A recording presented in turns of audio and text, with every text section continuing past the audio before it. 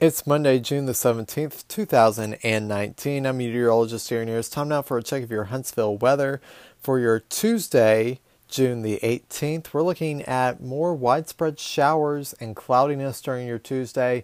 A couple rumbles of thunder as a couple of thunderstorms are likely to move through. About an 80% chance of rain on your Tuesday. Otherwise, expect a daytime high close to 88 degrees and a morning low Tuesday morning of 71 degrees. I'm meteorologist Aaron Ayers with your Huntsville weather.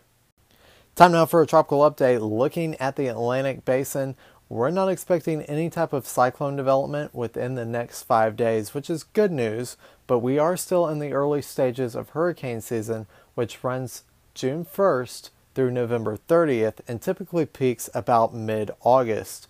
We'll continue to watch the tropics as we head closer and closer to that peak hurricane season in mid-August. I'm meteorologist Aaron Ayers with your tropical update. Time now for an interesting weather fact about lightning. Many people falsely assume that you can only be struck by lightning when standing directly underneath a thunderstorm. This just simply isn't true.